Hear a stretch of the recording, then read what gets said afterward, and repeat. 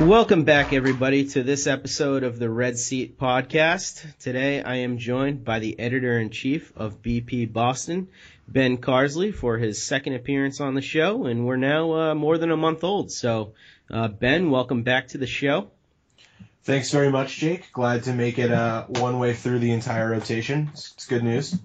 Yeah, we've made it through the rotation, I think almost as successfully as the Red Sox have their first month of the season. So that's a good thing. People are starting to realize we're there and where to find us. So, Ben, you want to shout out where they can find you at Twitter as well?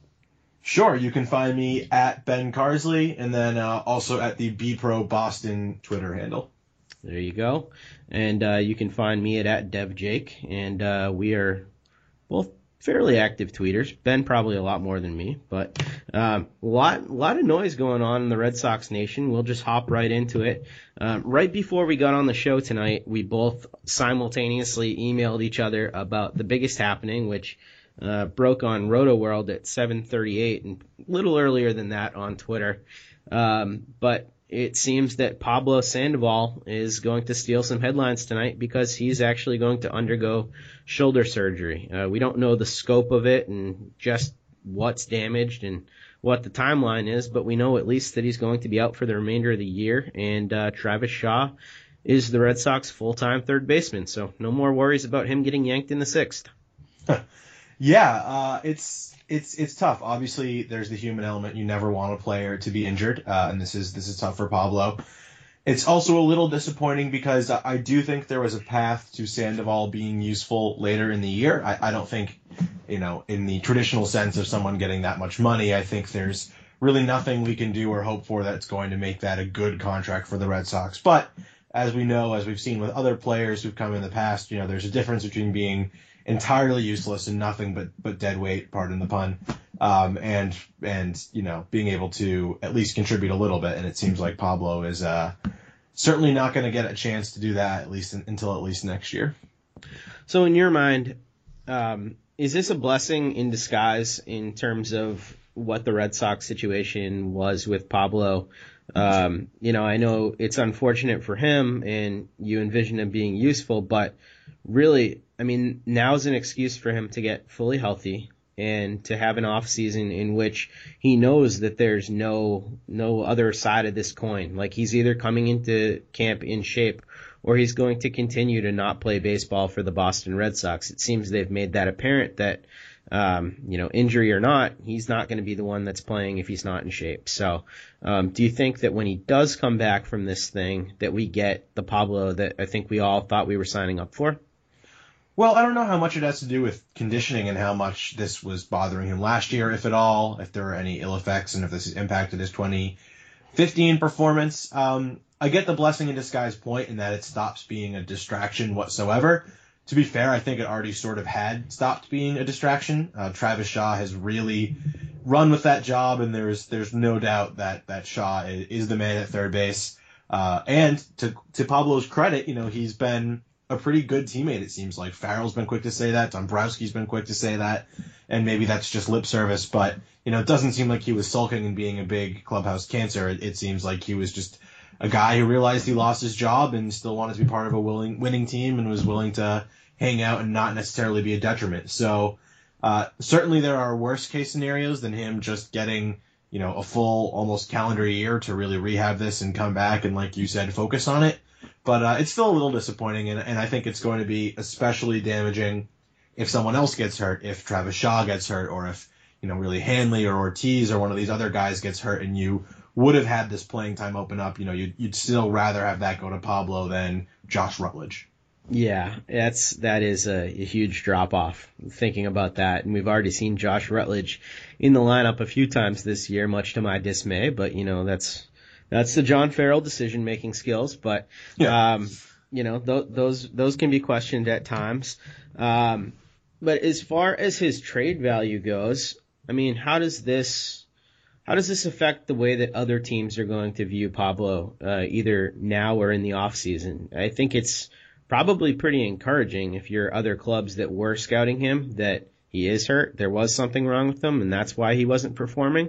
And maybe this can detract a little bit from some of those conditioning concerns. Like you said, I mean, maybe the shoulder was a much bigger deal than the weight.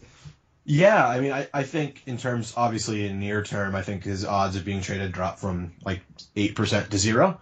The only way he's going to get traded is if he comes back next year healthy, has a great spring training, and also gets some playing time and looks good in the regular season. Then maybe you can find a potential trade partner for him. I think at this point he's more likely to either be a bench player or DFA'd than be traded, but I do follow your line of thinking here in that, at least teams have something that can sort of explain away his rough performance, especially defensively last year. This seems like something that could have hindered him that way. Yeah, that was the most shocking thing to me, I think, last season. And obviously none of us had any inkling that he was not 100%, but this is a player that, despite his heft, has been able to post above average defensive seasons multiple times in his career.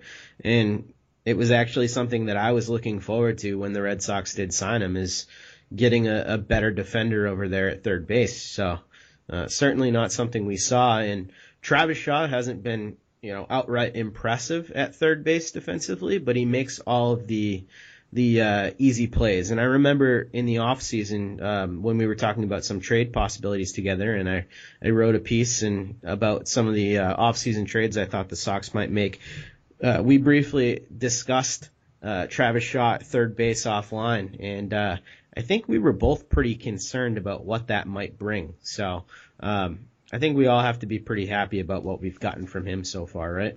I mean, Brian Butterfield is a witch. Between what he has done for Travis Shaw, what he's done for Hanley at first, the strides Xander Bogaerts has made. Butter's been with Pedroia for a long time, and that man is pretty damn good at what he does. And it is easy to forget that Shaw, was, I believe, originally drafted as a third baseman. He played a lot there in high school. But I mean, he barely played any third base in the upper minors to the point where I think most people didn't know he had it in him. I didn't really. I knew he could do it in a pinch, but it's astounding to me that you could probably competently put a 50 grade on his glove, right? That seems about right. Perfectly average, capable major league glove at third base. That certainly would not have been my guess last year. Yeah, I would say that the range is maybe a little bit lacking, but I think he makes up for it with strong and accurate throws from over there. So it's been pretty impressive, and certainly I agree. The native New Englander Brian Butterfield certainly is quite the asset to have on the team. So that's been a really good thing, and I think now it's time to move on to the next subject, which is Carson Smith making his way back to the Red Sox. Just to put this contextually, I mean, the Red Sox are now in first place, 5 games over 500 at 15-10. Now we're getting Carson Smith back, and the Red Sox are supposedly going to get Eduardo Rodriguez back here in a short while too. So, I mean, what's the Carson Smith impact first? But how do these two additions to what's already a pretty good Red Sox club affect the team going forward? Yeah, I think, we've seen a lot of people say this, and maybe we've heard about how underrated Carson Smith is so many times that it's no longer true. But it's going to be a very, very meaningful addition to this staff. It just slides everybody behind Kimbrel back a little bit, maybe with the exception of Koji. I think Smith and Koji will end up trading off that sort of, 8th inning role. But it lets you not burn out Tozawa. It lets you keep, promising youngsters like Matt Barnes and Heath Embry to sort of the 6th inning role or to lower leverage middle inning work. And it means that hopefully you're really only using Tommy Lane and Robbie Ross for lefties when you really need to. So I think it is a pretty big deal. And I'm just excited to watch him pitch. He's a guy up there in Seattle in the AL West. I probably only got to see him pitch like 5 or 6 times last year. And I'm excited to get to watch him throw hopefully 40, 50 times this year. He's really unique, and he's just extending what's already proven to be an imperfect but pretty potent bullpen. Yeah, I'm excited about it too, and I think for all the same reasons that you mentioned. But one of the things that I found interesting was when they made the move to add him to the team, the guy who they decided to option was Marco Hernandez, leaving Hannigan, Rutledge, and Chris Young on the bench for the Red Sox. So they're going with a pretty short bench right now, and with 8 relievers. How long Yeah. do you think they go with that setup, or do you think that that's temporary? I originally thought that maybe they would get rid of one of the 2 lefties. I thought Tommy Lane might be the guy to go, but seems like they may be keeping this setup. Yeah, I think it won't be for terribly long, especially if any of the other guys gets even a little nicked up or something. I don't know off the top of my head what Robbie Ross's option situation is. I know Tommy Lane is out of options, but Barnes and Hembry are not, and you could easily stash one of them until you're going to need another reliever at some point in the season. Someone's going to get hurt, someone's going to go down, and being able to call up Barnes or Hembry instead of like Noe Ramirez is a substantial upgrade. So wouldn't surprise me if they roll with 8 for a few days or maybe even a week, but eventually I think they will go back to the standard 4-man bench. Although, this is a byproduct of having players like Brock Holt and Travis Shaw who are insanely versatile, is they can be a little more leisurely with their bench options than other teams would be. Yeah, that's certainly been a plus this season, and he's been treated as a utility guy, even though he has a starting role with the team, which has been sort of interesting in its own right. Getting back to the bullpen situation, though, the only player that is out of options that's currently in the bullpen is Tommy Lane, which opens up sort of an interesting conundrum that you could have later on, or maybe not a conundrum, that's probably the wrong word for it, but maybe even a luxury.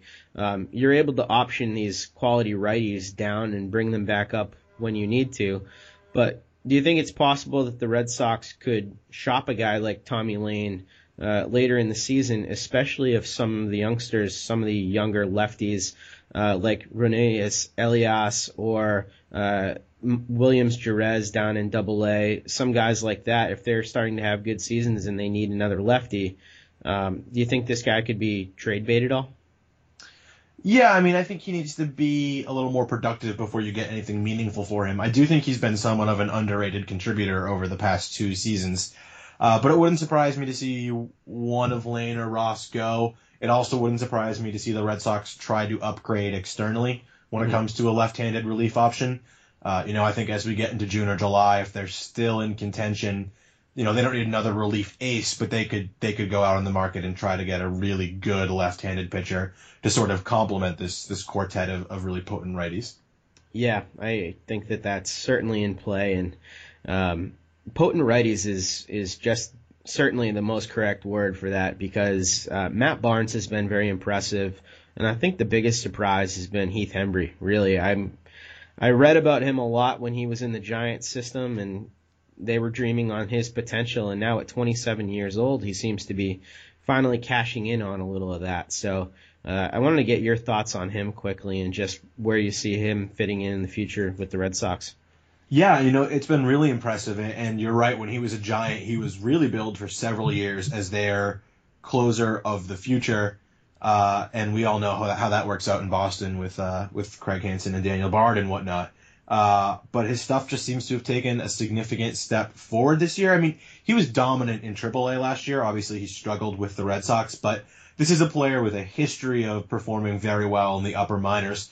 And now that his command seems to have taken a step forward, probably even more so than his stuff, I would say it's his command is what's making the biggest difference.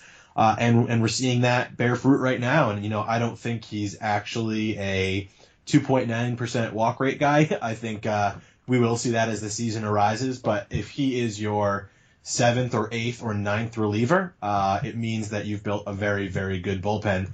And, it's funny to see, obviously Hembry was a Ben Cherington acquisition, but it's sort of funny to see how Dombrowski has retained all this depth and added to it after bullpens were his Achilles heels for so many really good Tigers teams. It's kind of like he just said, screw this. This is not going to be what gets me this time around. Yeah, it certainly seems like he's doing everything he possibly can to make sure that doesn't happen. And going back to Hembry, really a pretty solid acquisition for the Red Sox there in that Jake Peavy trade. Hembry along with Edwin Escobar for Jake Peavy. So I think we're all pretty happy about that. Even with Edwin Escobar DFA'd, you're getting a quality reliever who has a chance to be pretty dominant. So yeah, I mean when the Red Sox fall out of contention, their plan seems to be to just ship off veterans to San Francisco and get interesting pieces back. Which last year they went back to that well, and for Alejandro De Aza they got Luis Isla, who's by no means an elite prospect, but is right around a top 20 guy in the system. So it's not a bad plan if you can get a live arm for someone who's not going to help you moving forward. Yeah, absolutely. And is one more thing on the bullpen before we move on to some of our surprises for this early going. But how excited are you on a scale of 1 to 10 not to have to see Noe Ramirez or Pat Light pitch anytime soon? Yeah, especially Noe. It's a great story, and I hope he goes to an NL West team with a big park where, I hope he's the sixth inning man on the Padres for 10 years and enjoys a long career. But someone with that sort of home run to fly ball rate tendency is not going to do well in the AL East. So I wish Noe all the best, but if Noe has to throw 10 more innings for the Red Sox this year, I'll be a little bit bummed. Yeah, it certainly wasn't pretty when he was in there. So it's going to be a great luxury not to see that again. So I wanted to get to some April surprises because there just have been so many in this early going. I think if any Sox fan told you before the season that he really knew how this whole thing was going to shake out, they'd be lying, because although a lot of pundits, picked the Red Sox to finish first in their division, I think how they were going to do it was pretty uncertain. It's just that they had the pieces and people thought that they could make it work. But so far there have been a lot of surprises, and I wanted to lead off with my personal biggest surprise, which is through 22 games this season so far, Hanley Ramirez, who I predicted to have 7 errors on the entire season, has committed 0 errors so far at first base. Yeah, it's pretty staggering. I was cautiously optimistic that Ramirez would be a serviceable first baseman, but I didn't really let myself dare to dream that he would be a slightly above average first baseman. And he's at least average, and I think he shows the signs of ticking up to something a little more. But he just looks happier and more engaged, too. He seems really with it. He seems really attentive. A little more of that fun-loving, free spirit Hanley that I think we were all hoping for last year when the Red Sox acquired him. So it's been great so far. I can't really explain it other than it does, as little sense as it makes that he flopped that badly in left field, it does make sense that he would excel back in the infield, if that makes any sense. Yeah, absolutely. And I think you made such a salient point about his attitude there. He almost looks like a little leaguer playing out there at first base. I mean, it seems every pitch that someone's on base, he's got his gloves set up, he's waiting for the throw over, even if it's like not even remotely in the cards to happen. He's ready for it, and he's calling people off for pop-ups, and just a whole bunch of stuff that I didn't expect to see. And it's really taking my mind, at least, off of the lack of production that he's had with the bat so far. The power hasn't shown up, but the nice thing about what he's done with the bat is that he's been able to spray the ball a little bit more, and I think his swing has looked a lot more like classic Hanley Ramirez than it did last year when he was selling out for more power. So I remain pretty confident that he's going to be able to post a pretty good season with the bat as well. Yeah, I'm not terribly worried about his bat yet. He's so recently removed from being a dominant offensive force. I mean, it was only 2014 where he was really, really good with the bat. And even last year, before he was injured, he was off to a torrid pace. So I think it'll come around. Even if he's not the superstar bat the Red Sox acquired, I think he can hit enough to combine with his defense to be a league average asset at first base. And for me, where this gets the most interesting is, you don't have to just pigeonhole him at DH next year. Obviously, you can plan around him seeing some time at DH, and that's great, but it gives the Red Sox a lot more flexibility in their roster construction for, 2017 and the year or two after that if Hanley doesn't have to be a DH full-time. Yeah, it certainly does, and I wonder how that affects acquisitions that they might be possibly looking at next year. I mean, guys like Edwin Encarnacion on the market next year, and Edwin has expressed his interest in playing first base a little bit more, even though that's not always the best thing for the team he's playing it for. But I wouldn't be totally shocked at a scenario where they do acquire a guy like Edwin and give him some games at first base, most of the games at DH, and keep Hanley there most of the time.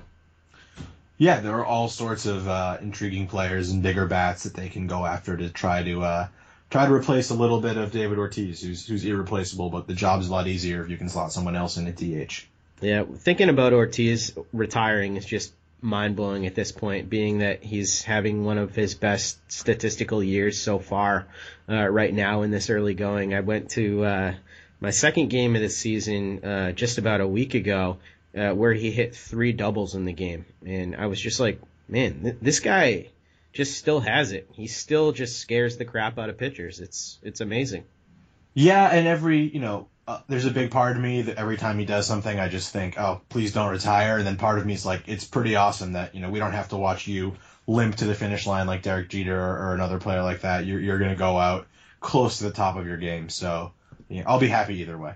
Yeah, it's Barry Sanders-esque, but with 12 more years or whatever it is. Yeah, so it's Barry Sanders with the peak and the longevity. So. Yeah, it's pretty good. We've been very lucky. But next surprise of April that I wanted to turn to was the disappointing start from David Price. Currently has an ERA of 6.14 right now in the early going. The more advanced statistics are a lot more forgiving, and the strikeout to walk rate has been pretty favorable for him in this early going. We know he has a history of slow starts, but not quite this slow. And I think the thing that people are pointing to when they're getting concerned about David Price is the drop in velocity. So I wanted to get your thoughts on David Price in the early going and whether or not you're concerned at all for his longer-term outlook. No, I'm not concerned for his longer-term outlook yet. I am a little concerned about the drop in velocity, just because I believe the last time Price was this ineffective was shortly before his only DL stint of his career. Mm-hmm. And I think that was basically for either a tired back or a tired arm or something like that. So I'm a little worried we might be looking at that type of a situation where he needs to hit the shelf for a month or something and recover. But I can't make myself be worried about a guy with his track record having 5 mediocre starts. It's a little jarring to see when it's actually happening, just because it's not what you associate with David Price. But I'm not terribly worried yet. He's frankly always kind of sucked against the Yankees. They've always had his number. So that wasn't terribly surprising to see. And he's faced a lot of really good lineups so far this year, as well as the Braves, which wasn't the most impressive outing in the world. But I'm not super, super worried. And like you said, the advanced metrics, small sample size, all you want, but they do paint a much more favorable picture. So if he's still doing this in July, maybe I'll be breaking out in sweats. But right now, I think we're okay. How much more would we have been panicking right now if in that Braves start where he struck out 14, if some of those runners were actually able to score? Because he did load the bases twice against the Braves in that game, which was a little alarming considering their lineup is Freddie Freeman and nobody. So, did that raise any red flags for you? Well, a little bit, but if you look at his season, his left on base percentage is still only 57%, which is way below average. So that could just be, cluster luck in a good way. It wasn't as inspiring a performance as 14 strikeouts makes it sound. I think you're certainly hitting the nail on the head when you say that. But at the end of the day, it still is a major league lineup that he was able to, for the most part, dominate. So it was at least a small step in the right direction, even if his Yankee start was perhaps a step back. So just an aside here, the third baseman for Atlanta, Castro, who is this guy? I was watching the games and I was just trying to think to myself, have I seen this guy before? Do you know anything about Castro?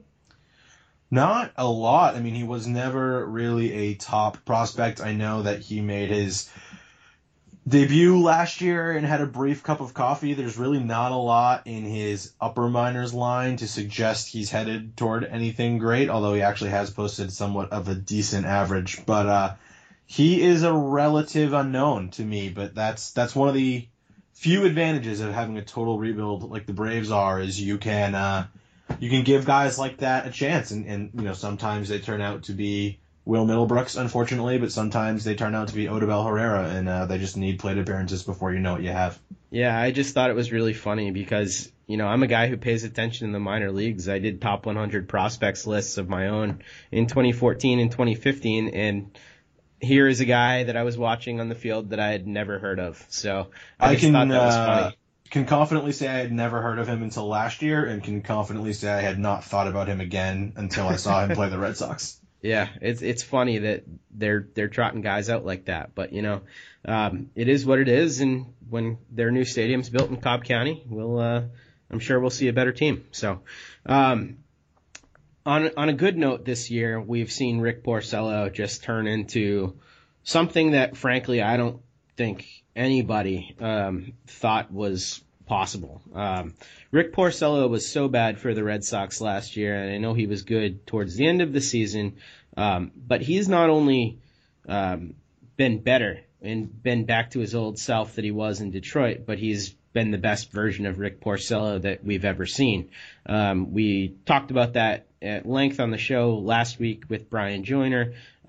But really, shutting down the Yankees again. He's got a 2.76 ERA, 5-0 record right now.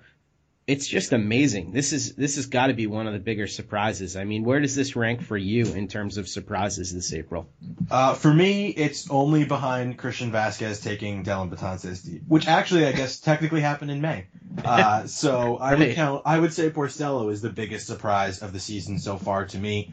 And what I find particularly interesting is that he's doing this while he's still giving up home runs. It's not like he's surviving by, suddenly running into some luck with not giving up homers or altering his approach. He's still giving up plenty of bombs, but he's dominating everyone who doesn't hit a homer. And that is an approach that can work if you're actually that good to everyone you're not giving up homers to. Makes no sense in terms of their repertoire or their stuff, so don't kill me. But I just mean the Josh Beckett type of, okay, I'm going to give up bombs, but when I'm not, you're dead. It's possible for this profile to work even in Fenway Park. So don't want to get ahead of ourselves, just like I didn't think he was as bad as he showed last year. I don't think he's as good as we're seeing right now. But it's certainly been super promising and really, really important to the Red Sox at a time when David Price and Clay Buchholz have struggled. So if I was to ask you if from here on out, Rick Porcello and Hanley Ramirez live out to the actually like being a good contract for the Red Sox, if they actually fulfill that destiny that we thought was possible when they were signed, what would you put the percentage at for that? Do you think that that's possible for both of these guys now? I'm still a little more optimistic with Hanley just because he is capable of such offensive explosion. So I think Hanley has the best odds of really justifying his contract. I think Porcello has a decent shot of making his contract not look awful, especially considering what we've seen other sort of mid-rotation starters go for this offseason and what I think we're going to see this upcoming season, next offseason. So there's definitely a chance, and I still don't know if I fully buy into this version of Rick Porcello, but he doesn't need to be this version of Rick Porcello to justify a $20 million a year contract anymore, because that's what mid-rotation guys get. So a couple other guys that got contracts really similar, Mike Leake in the offseason and Wei-Yin Chen in Miami. How much, if at all, do you think Rick Porcello outperforms those two guys over the length of this contract? I'd probably put him in the middle. I'd probably pick Chen and then Porcello and then Leake. Okay. So I think that's a very fitting group for him to be associated with. Yeah, so, just amazing that here we are on May 2nd as we record this, talking about the Rick Porcello and Hanley Ramirez deals possibly not being nightmares. And all it will take is a few bad weeks for us to go completely the other way. Yep, that's all it took for the Red Sox to give Blake Swihart the hook, which is my next biggest surprise in April, that Blake Swihart finds himself in AAA. And I won't beat this horse into the ground anymore, because anybody that follows me or has ever listened to anything I've said probably knows that I've beat this as much as I possibly could. But I have to say, that does shock me that I wouldn't have predicted that before the season. Yeah, I'll beat this dead horse a little bit. The only time I really got to speak or write about this was when I did the transaction analysis for BP. Um, I think there's a misconception that, at least on my part, that I'm like anti-Christian Vasquez because of how hard I came out against the Red Sox for sending Blake down. And that couldn't be further than the truth. I think Vasquez is great. I've been on him since Double-A. I really believe in his skill set, and I think he is already one of the three best defensive catchers in baseball. So it's not about Vasquez. It's just that I don't think Vasquez is so good that you can justify messing with Swihart's future. So I didn't really mind the demotion so much as I minded the news that he is starting to semi-shift to the outfield. And I don't want to go full hot take, let's blow up, because he is still catching a majority of the time and just taking balls in the outfield. But this is a potential franchise catcher. And if you think he needs time focusing on his defense in the minors, just let him focus on his defense behind the plate in the minors. And then once he proves to you that he can excel there, then you can sort of shift him to the outfield, or you can decide, well, he's not going to figure it out. We need to move him full time to the outfield. So I think there are plenty of paths, especially in 2017, where both Vasquez and Swihart are on this team. I don't buy the line of reasoning that it's a misallocation of resources to have both or whatever. I think the Red Sox could be in a very enviable position behind the plate if they do have both, but I don't love the way he's been handled so far. Well, there you have it, people. Ben just said what I've been trying to say for the last 2 weeks, but way more eloquently than I was ever able to say it. So you nailed everything right there. That's exactly how I feel about the situation. Need I say no more? Are you prepared for late June when the Red Sox trade Ryan Hanigan and Christian Vasquez immediately breaks his hand or something? Because it's going to happen within the 2 weeks they trade Hanigan. Oh yeah, I mean it's certainly going to happen. I'm prepared. I'm waiting for it. I'm just saving my anger for the upcoming events, but it'll be interesting nonetheless. I was wondering about one more thing about this Blake Swihart thing. So I was on record as saying I would rather have the Red Sox commit to Vasquez for their future and decide that they want to be strong up the middle, and trade Blake Swihart for a bona fide ace, than do what they're doing with him. I wonder if you're on board with that same thing. Not yet, because I think the Red Sox have a very unique chance to build a sort of catching platoon around Vasquez and Swihart that keeps both players fresh and gives them one of the strongest 1-2 punches behind the plate in all of baseball. And I do think a part of that will incorporate Swihart maybe pacing a little time in left field, maybe some at DH next year. We just talked about if Hanley doesn't need to go there. So I think there's a real path to value for both. I just think that so much of his value is tied up in his ability to stay behind the plate that making him take any focus away from that primary objective right now is a mistake. So I'm not at the point where I need to see him be used as a trade chip yet. Although, if the A's come calling and dangling Sonny Gray for a package of Swihart and one of the big four prospects, if you do get a pitcher like that on the line, I understand the notion, but I think people are overrating Vasquez a little bit and really, really underrating what Swihart can still bring to the table. I have trouble envisioning a scenario where three guys in the aggregate, a left fielder, and some sort of a behind-the-plate rotation of Blake Swihart and Vasquez outproduces a Blake Swihart playing every day behind the plate and a left fielder out there. I think that situation certainly gives the Red Sox the better offense going forward. Yeah, it's there's no question that Swihart over Vasquez is a drastic offensive improvement.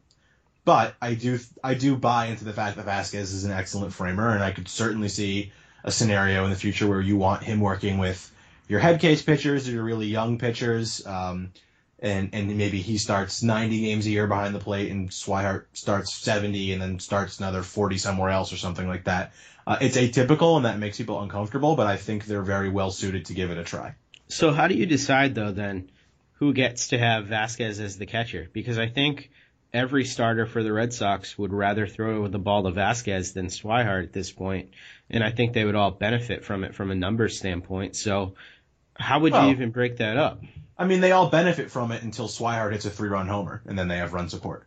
Right. So I think there needs to be I don't know, because I don't know their personalities, but, these guys, 80% of the time the backup catcher on a team is the better defensive asset, and that's not who starts. So I think that's something that everyone who plays professionally is used to, and, unless you have someone, frankly, like Clay Buchholz, who I could see just crumbling if he doesn't have a security blanket, I don't think you'd have to worry about that too often. Yeah, and if you're interested in comparing these two from a pitch framing perspective, the best article that I've seen out there written on it was on our site, BP Boston, written by, I believe it was Dustin Palmatier, right? Yeah, that was a phenomenal piece, and he had GIFs and a side-by-side breakdown, and even the subtle movements, which to me illustrated that Swihart isn't even terrible. It's just that Vasquez is so otherworldly. Yeah, that was a tremendous piece. So I would urge everybody out there who's interested in pitch framing to check that out. So let's move on off of surprises, unless you've got any others you want to add. No, I think that covers it for right now, especially since we sort of already spoke about Hembree and Barnes. Perfect. So I wanted to move on to talking about some team stats with the Red Sox here. Month into the season, we've got 25 games under the team, so we've got a good idea of what this team is at this point. Not a great idea, but still a pretty good one. One thing we know is that the Red Sox offense is good. Right now they sit first in the American League in runs scored and third in all of baseball with 134 runs. Currently, I'll give you a few other metrics about their offense. They rank first in the AL in batting average and second in all of baseball at 285. Surprisingly, although the Red Sox have only hit 21 home runs this year, which is 21st best in baseball, they're fifth in slugging percentage at .452. So really what we're looking at with the Red Sox is a team that's very, very good offensively, who I expect to get better in the home run department. But even if they don't, this is going to be okay, right? Yeah, and yesterday when you're listening to the podcast, Nick Canales wrote about this up on the site and basically just broke down how many doubles and triples this Red Sox team is hitting. And I think you hit the nail on the head. I think that they will hit for more homers and at least finish middle of the pack in that department. I think Hanley will hit for more power. I think Travis Shaw can hit for more power. I still think Xander can hit for a little more power. So it wouldn't be shocking to see that rise to the middle of the pack. But Nick sort of compared it to the Royals offense of last season, in which they were, I think, third or fourth in baseball in runs scored, but right around the middle to slightly below average mark in homers. So just sort of proving that when you have this type of contact skill and this type of doubles power and you have the ability to take the extra base, homers aren't the end-all be-all, which is sort of a new way of thinking about the Red Sox, who for so many years were top 3 or at least top 5 in homers. Yeah, when you think about the Red Sox historically, you think about taking a lot of pitches and hitting a lot of home runs, and that's, we're still seeing the team take a lot of pitches, but they are a little more aggressive than teams in the past, and it's nice to see the doubles come as much as they have so far. 67 doubles, good for first in the entire MLB right now. And I think some of those will inevitably turn into home runs as the weather turns a little bit warmer. Just to dig into it a little bit more, at Baseball Prospectus, we have a stat called True Average. Red Sox are 10th best in baseball in True Average at 273. Fangraphs has another stat, Weighted Runs Created Plus, which is very similar, just slightly different ways that they weight it. And the Red Sox rank a little bit more favorably, second in all of baseball in that stat, just behind the Pirates. So any way you cut it, the offensive picture looks really good for this team going forward, and we'll only see some improvements, I think, as the weather heats up. In terms of the defense, though, I think this is what's been one of the nicer things to watch as a baseball fan. Currently, the Red Sox rank as the 13th best team in the league defensively, and we're seeing the fruits of that outfield that we dreamed on in the offseason actually produce. Yeah, and I think one of the best things for the franchise that we've seen so far this season is Jackie Bradley hitting a little bit, because it means he's going to get to stay in center field and just be a monster there for a while. So basically all those minimum qualifiers we threw out there for Bradley and what he needed to produce at the plate, he's meeting or exceeding. We've seen him hit for a little power. We've seen him come up big in key spots. He's still striking out plenty, but he's finding ways to get on base here and there. And that's really all you need from him. And you can just let him save you 10 billion runs a year in the outfield. And I think that is going to go a very long way for this team. Did you see the game yesterday when Holt called off Jackie Bradley Jr. on a ball to end the inning? I think it was later in the game, like 8th or 9th inning. And it was certainly Holt's ball. It was right in left field, but the ease at which Jackie Bradley was able to get to the exact same spot as Brock Holt, covering more ground, was just unbelievable. Just little things like that you notice when watching Jackie Bradley Jr. just makes watching this team so much more enjoyable. I could not be happier that he's hitting that 250 that we expected from him. He's hitting some doubles, some triples, some home runs every once in a while. Just so exciting. I just wanted to reiterate that point. There was some ridiculous catch, and I forget who exactly it was against. Maybe it was against the Braves, or perhaps the series before that, where he covered like almost 100 feet on a diving catch or something like that, and StatCast gave him a root efficiency of like 96% or something absurd. He's just such a joy to watch out there, and I sincerely hope he's someone I'm able to watch out there for the next decade. Yeah, he's a learning computer. Cyberdyne Systems Model 101. He's able to take the exact route necessary. It's pretty scary. It is. It's impressive. He's the new wave. So let's talk about where the team stands in terms of pitching. The picture is not as bleak as you'd think on the surface so far. I mean, we've talked about it at length the first month of this show. There have been warts for the starting pitching staff, no doubt, and we have seen enough Noe Ramirez to last us for the remainder of the season. Currently, the team ranks 20th best in the league in ERA. Certainly nothing to brag about there. But when you start digging a little bit deeper into xFIP, the team ranks 10th. And there's also a few of our own stats at BP Boston. Do you have those in front of you? Yes, I do. For CFIP, they're an even 100, which means totally average. Mm-hmm. That's a scale where the lower you are, the better. So for some context, the best team in the leagues is the Cubs at 88. The worst team is the Rockies, shocking at 110. Red Sox are 14 at 100.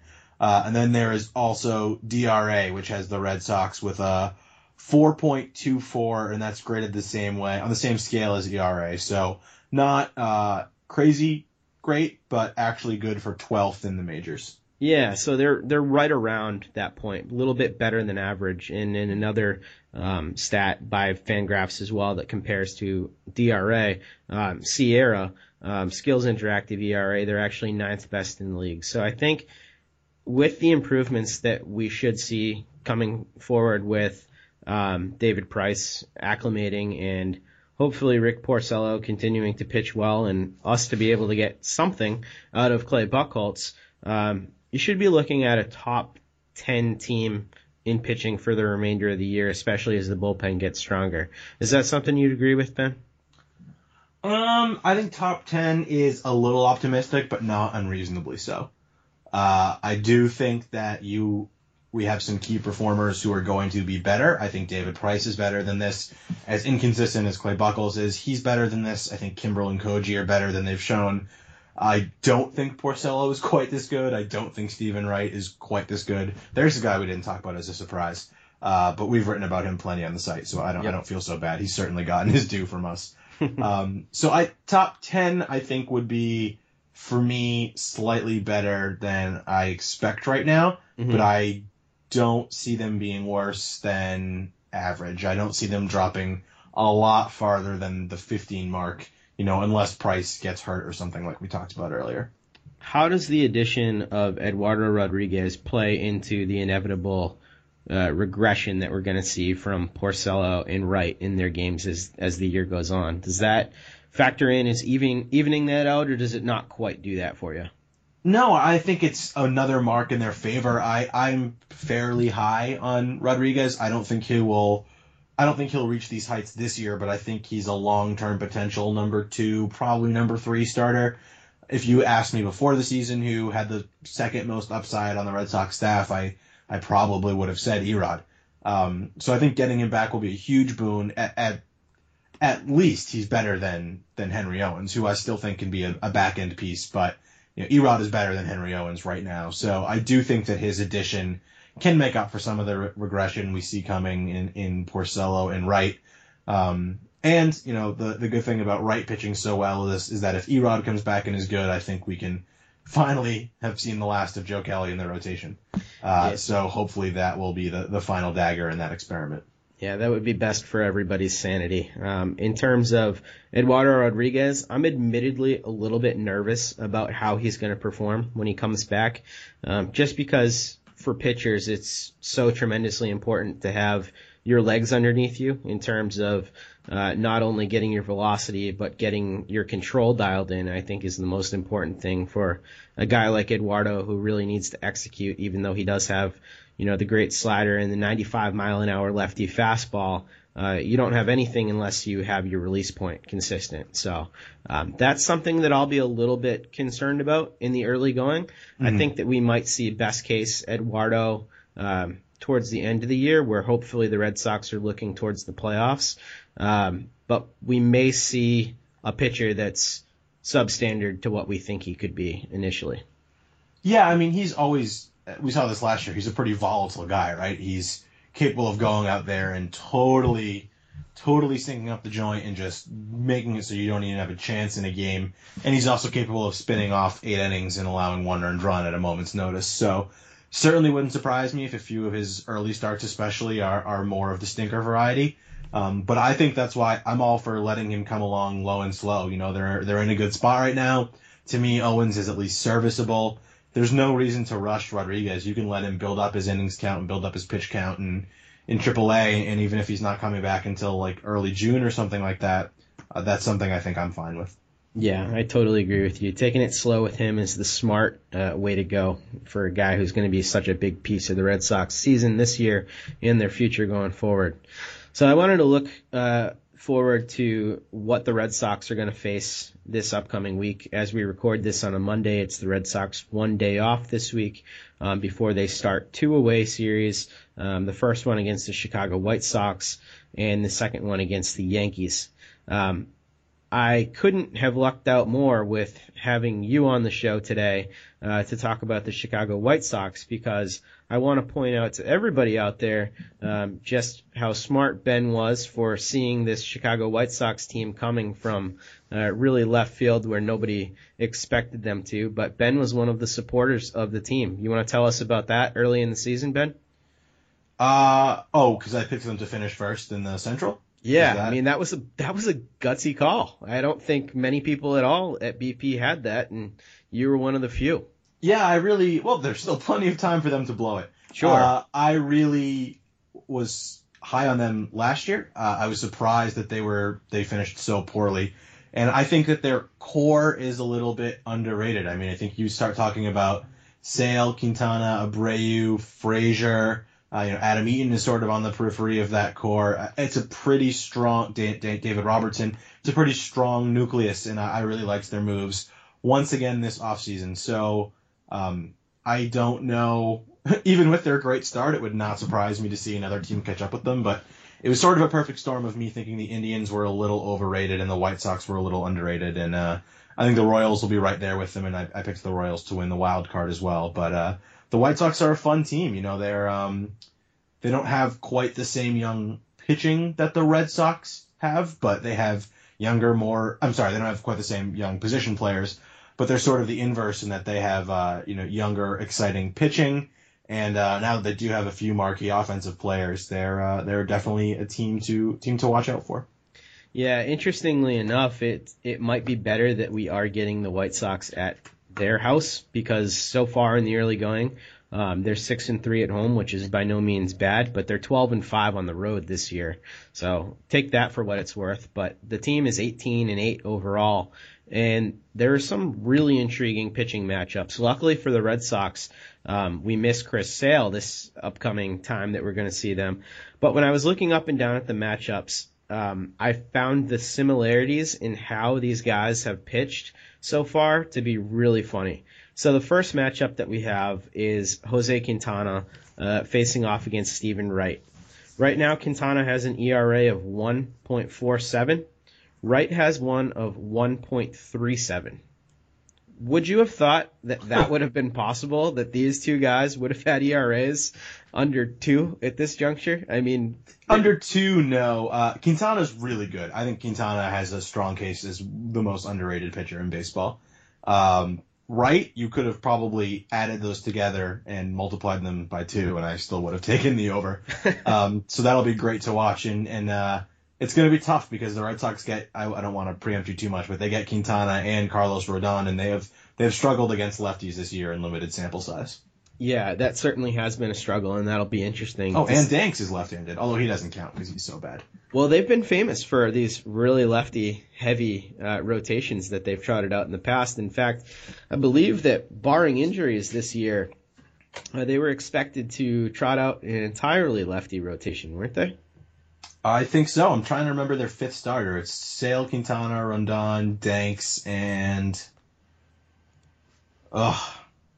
damn White Sox pitching staff. See, I picked them to win, and I don't even... Yeah. I was playing for them. Well, at this point, it doesn't matter too much, but, you know... Matt Latos. Matt Latos, yeah, that's what it was. You know, so we miss Magic Man Latos and his junk baller somehow effective early going, which I don't care. You know, I would be happy to face Matt Latos. I think the Red Sox would eat him alive and, you know, tear his heart out, Indiana Jones Temple of Doom style. But in terms of Quintana versus Wright here, you got to give the advantage to Quintana pitching at home against the Red Sox, right? That's their game to lose. Yeah, I think so. I tend to agree with you. The next matchup, though, things get a little bit more muddied. As bad as Clay Buchholz has been this year, John Danks, who they're facing, has been worse. John Danks has a 7.25 ERA, hasn't been very effective in a number of years, and Clay Buchholz is coming in with a 6.57. So take that for what it's worth, but we could get a win out of Clay Buchholz here. Yeah, if you are a fan of pitcher duels, I suggest starting Cinco de Mayo a night early. I think that's going to be a rough one to watch. Yeah, you know, it would be good if this one was on Cinco de Mayo, so people would just be out of their minds drunk, so they wouldn't have to watch this. I saw John Danks versus Joe Kelly with Matt Collins last year at Fenway. It was quite the experience. Oh, God bless you guys. That's something. That's something to sit through. At least it was tough. Yeah, that's like water torture right there. But I mean, do we even give an edge there, or do we just say God help whoever watches this? I'll give the edge to Buchholz, but I mean, who knows? Just because he's the more high variance of the two. You know what? I'm going to go the opposite. I hate Buchholz so much. I don't want to see his face ever again. I'm going to give the edge to John Danks at home. I think Danks puts a little stank on his pitches and, you know, pulls this thing out. I'm going completely non-scientific, just on hate right now. So, third matchup in the series is an interesting one. You alluded to it. The uber-talented young lefty with a slider that is something to die for if you're a pitcher fan. Carlos Rodon versus Henry Owens. Another interesting matchup. Rodon comes in with a 4.33 ERA. Owens has a 4.82. Neither one spectacular. Rodon tends to switch between being incredibly dominant and being very terrible. The control comes and goes with him. I actually thought higher about him than Noah Syndergaard when they were both coming up as prospects. So look at how that played out for me. There's still time, but you know, what do you think about this matchup? It is intriguing. Two good young lefties. Yeah, I think for Red Sox fans who aren't familiar with Rodon, the best way to describe him is souped up Eduardo Rodriguez. Just everything Eduardo Rodriguez does, Rodon does like 10 to 15% better, and that's basically who that is. I think obviously Rodon has the edge here. But I like watching Owens pitch, even though sometimes it can get rough. I like seeing his deception, and I think he's a fun player to watch try to figure it out at the major league level. So if you just go by the pitching matchups, I don't think the Red Sox should win this series. But this offense has shown a lot of fight all year long, and it would not at all surprise me to see them take at least 2 out of 3. Yeah, I agree with you. And when it gets to the bullpen, I think that's where they could have a little bit of an advantage. By no means do the White Sox have a bad bullpen. David Robertson and Nate Jones have been very good, but I think some of their other pieces, Matt Albers, Zach Duke, Dan Jennings, those are guys that you can get to at times. So the Red Sox will certainly try and exploit that as they get some of these better arbs out of the game. Let me ask you, though, I want to riff about Owens real quick before we move on to the Yankees series. One of the things that I was talking to Brian Joyner about last week on the show was my lack of confidence in Owens' ability to actually make it work with his fastball. He struggles to command it, doesn't have elite velocity. Occasionally it does come in a little bit flat. The changeup's a good pitch, but I just worry how the changeup is going to play considering his fastball is such a lacking offering. I don't know how that's going to be a winning combination for him at the major league level. Yeah, it's a valid concern. I will say his fastball is not usually as flat as we've seen it this year. Mm-hmm. It's usually more in like the 89 to 92 range than the 88 to 90 range, which does make a difference when you're talking about a fastball changeup guy. Those 1 or 2 mile an hour can mean a lot. I think the 2 most important things he needs to do are command the fastball, like you said, more so than velocity, command it. And also he really needs to work on refining that third pitch when he keeps sort of going back and forth between a curveball and something a little slurvier. I think if the curveball takes a step forward, he's going to be an effective, high variance, but effective number 4 starter. If he can't do that, I think he's someone who's going to need to go to a more forgiving division before he sees a lot of success. For some reason, when I look at him, I think his frame screams that he should be throwing a slider. I get it. He's lanky. He's got sort of that herky-jerky delivery. It's not very over the top like you associate with a curveball. So I definitely see that, but if my memory serves me, previous attempts at a slider have not been terribly successful. Yeah, I mean, as much as you try with some pitchers, they just don't feel comfortable with certain pitches, and other pitches they take to it immediately, like Noah Syndergaard this year with his slider. So right. It really just depends on the guy, and maybe he hasn't found that, and hopefully he will find it. But until he does, I think it's going to be a little bit of an up and down with Henry Owens here in the early going. Yeah, I still have faith, but there's part of me that's worried that Owens is going to bomb, disappear, and then win like 17 games for the Athletics in 2019 or something. He might. He's a West Coast guy anyhow. He could surf. He could be out there. He could pitch in low pressure games and go hit the waves. So I don't think he'd hate it. Surf over all that sewage in Oakland. Yeah, there you go. I won't touch too much in depth on these Yankees matchups. I'll go over them quickly. But the reason why I won't is because we've just seen 2 of them. Pineda versus Porcello. I think we've got to give the edge to Porcello there with how Pineda's been pitching and how Porcello's been pitching lately. Yeah, it's as strange as it is to say. I think that's right. Eovaldi versus Price. I have no faith in Eovaldi. He's their Joe Kelly, and neither do I. Yep. So huge advantage Price there, even though he did get blown up last time. The last one is intriguing, though. Luis Severino, young pitcher with really good velocity, typically good command, has not put it together this year, but advanced stats say that he's been better than he's shown. He's going against Stephen Wright again. This one, to me, is a complete crapshoot. I am going to go ahead and call this one a draw. I can't even call it right now. Who are you giving the advantage to in this pitching matchup? I clearly like Severino more long-term, but given the way Wright's pitching right now, I'll give it to Wright. But nothing would surprise me.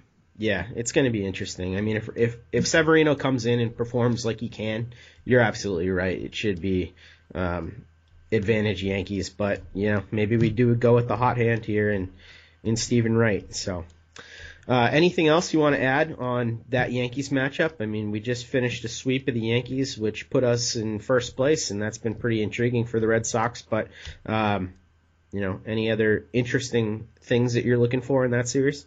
No, I mean, I guess the most interesting thing is if we've made any headway in hitting Betances, because he was totally untouchable last year, and we've got him a few times so far this year. So that'll be interesting. And no, overall, I mean, we just touched on it. It's a tough 6 games coming up. So personally, I'd be happy with 3-3. I'd be pretty ecstatic with 4-2. 2-4. I think the world keeps spinning. What about you? Yeah, I'd be happy with 3-3 here, especially how those pitching matchups shake out in that trip to Chicago. So I'd be intrigued with that. Pretty happy. Last week when I was talking to Joyner, we thought that 4-6 on that trip would be acceptable. 5 out of 6 would be ideal, and that's what they did. So kudos to the Red Sox for actually fulfilling that. But yeah, this is going to be a tough little stretch on the road, and I think it'll be a true test as to how some of these guys can perform in adverse conditions. But before we actually sign off here, did you want to have a hot take on that Christian Vasquez home run off of Dylan Betances? That thing went about 2 country miles. Well, I think that baseball is partially a mental game, and I think sometimes when someone rocks you that hard, it can all fall apart. So I am predicting that Dylan Betances will be out of baseball by August because of the emotional damage. Because Christian Vasquez, 2007 playoff, Albert Pujols, Brad Lidged, Dylan Betances out of baseball. Wow, what a throwback comparison. Something that anybody who was watching the game back then certainly remembers. It's 2005, I think, but gotta save face, show my age. Yeah, that is a solid comparison right there. So, well, Ben, I think that about does it for the show. For all of you guys out there who are listening, you can find us now at Blog Talk Radio. Search for the Red Seat there. We'll come up.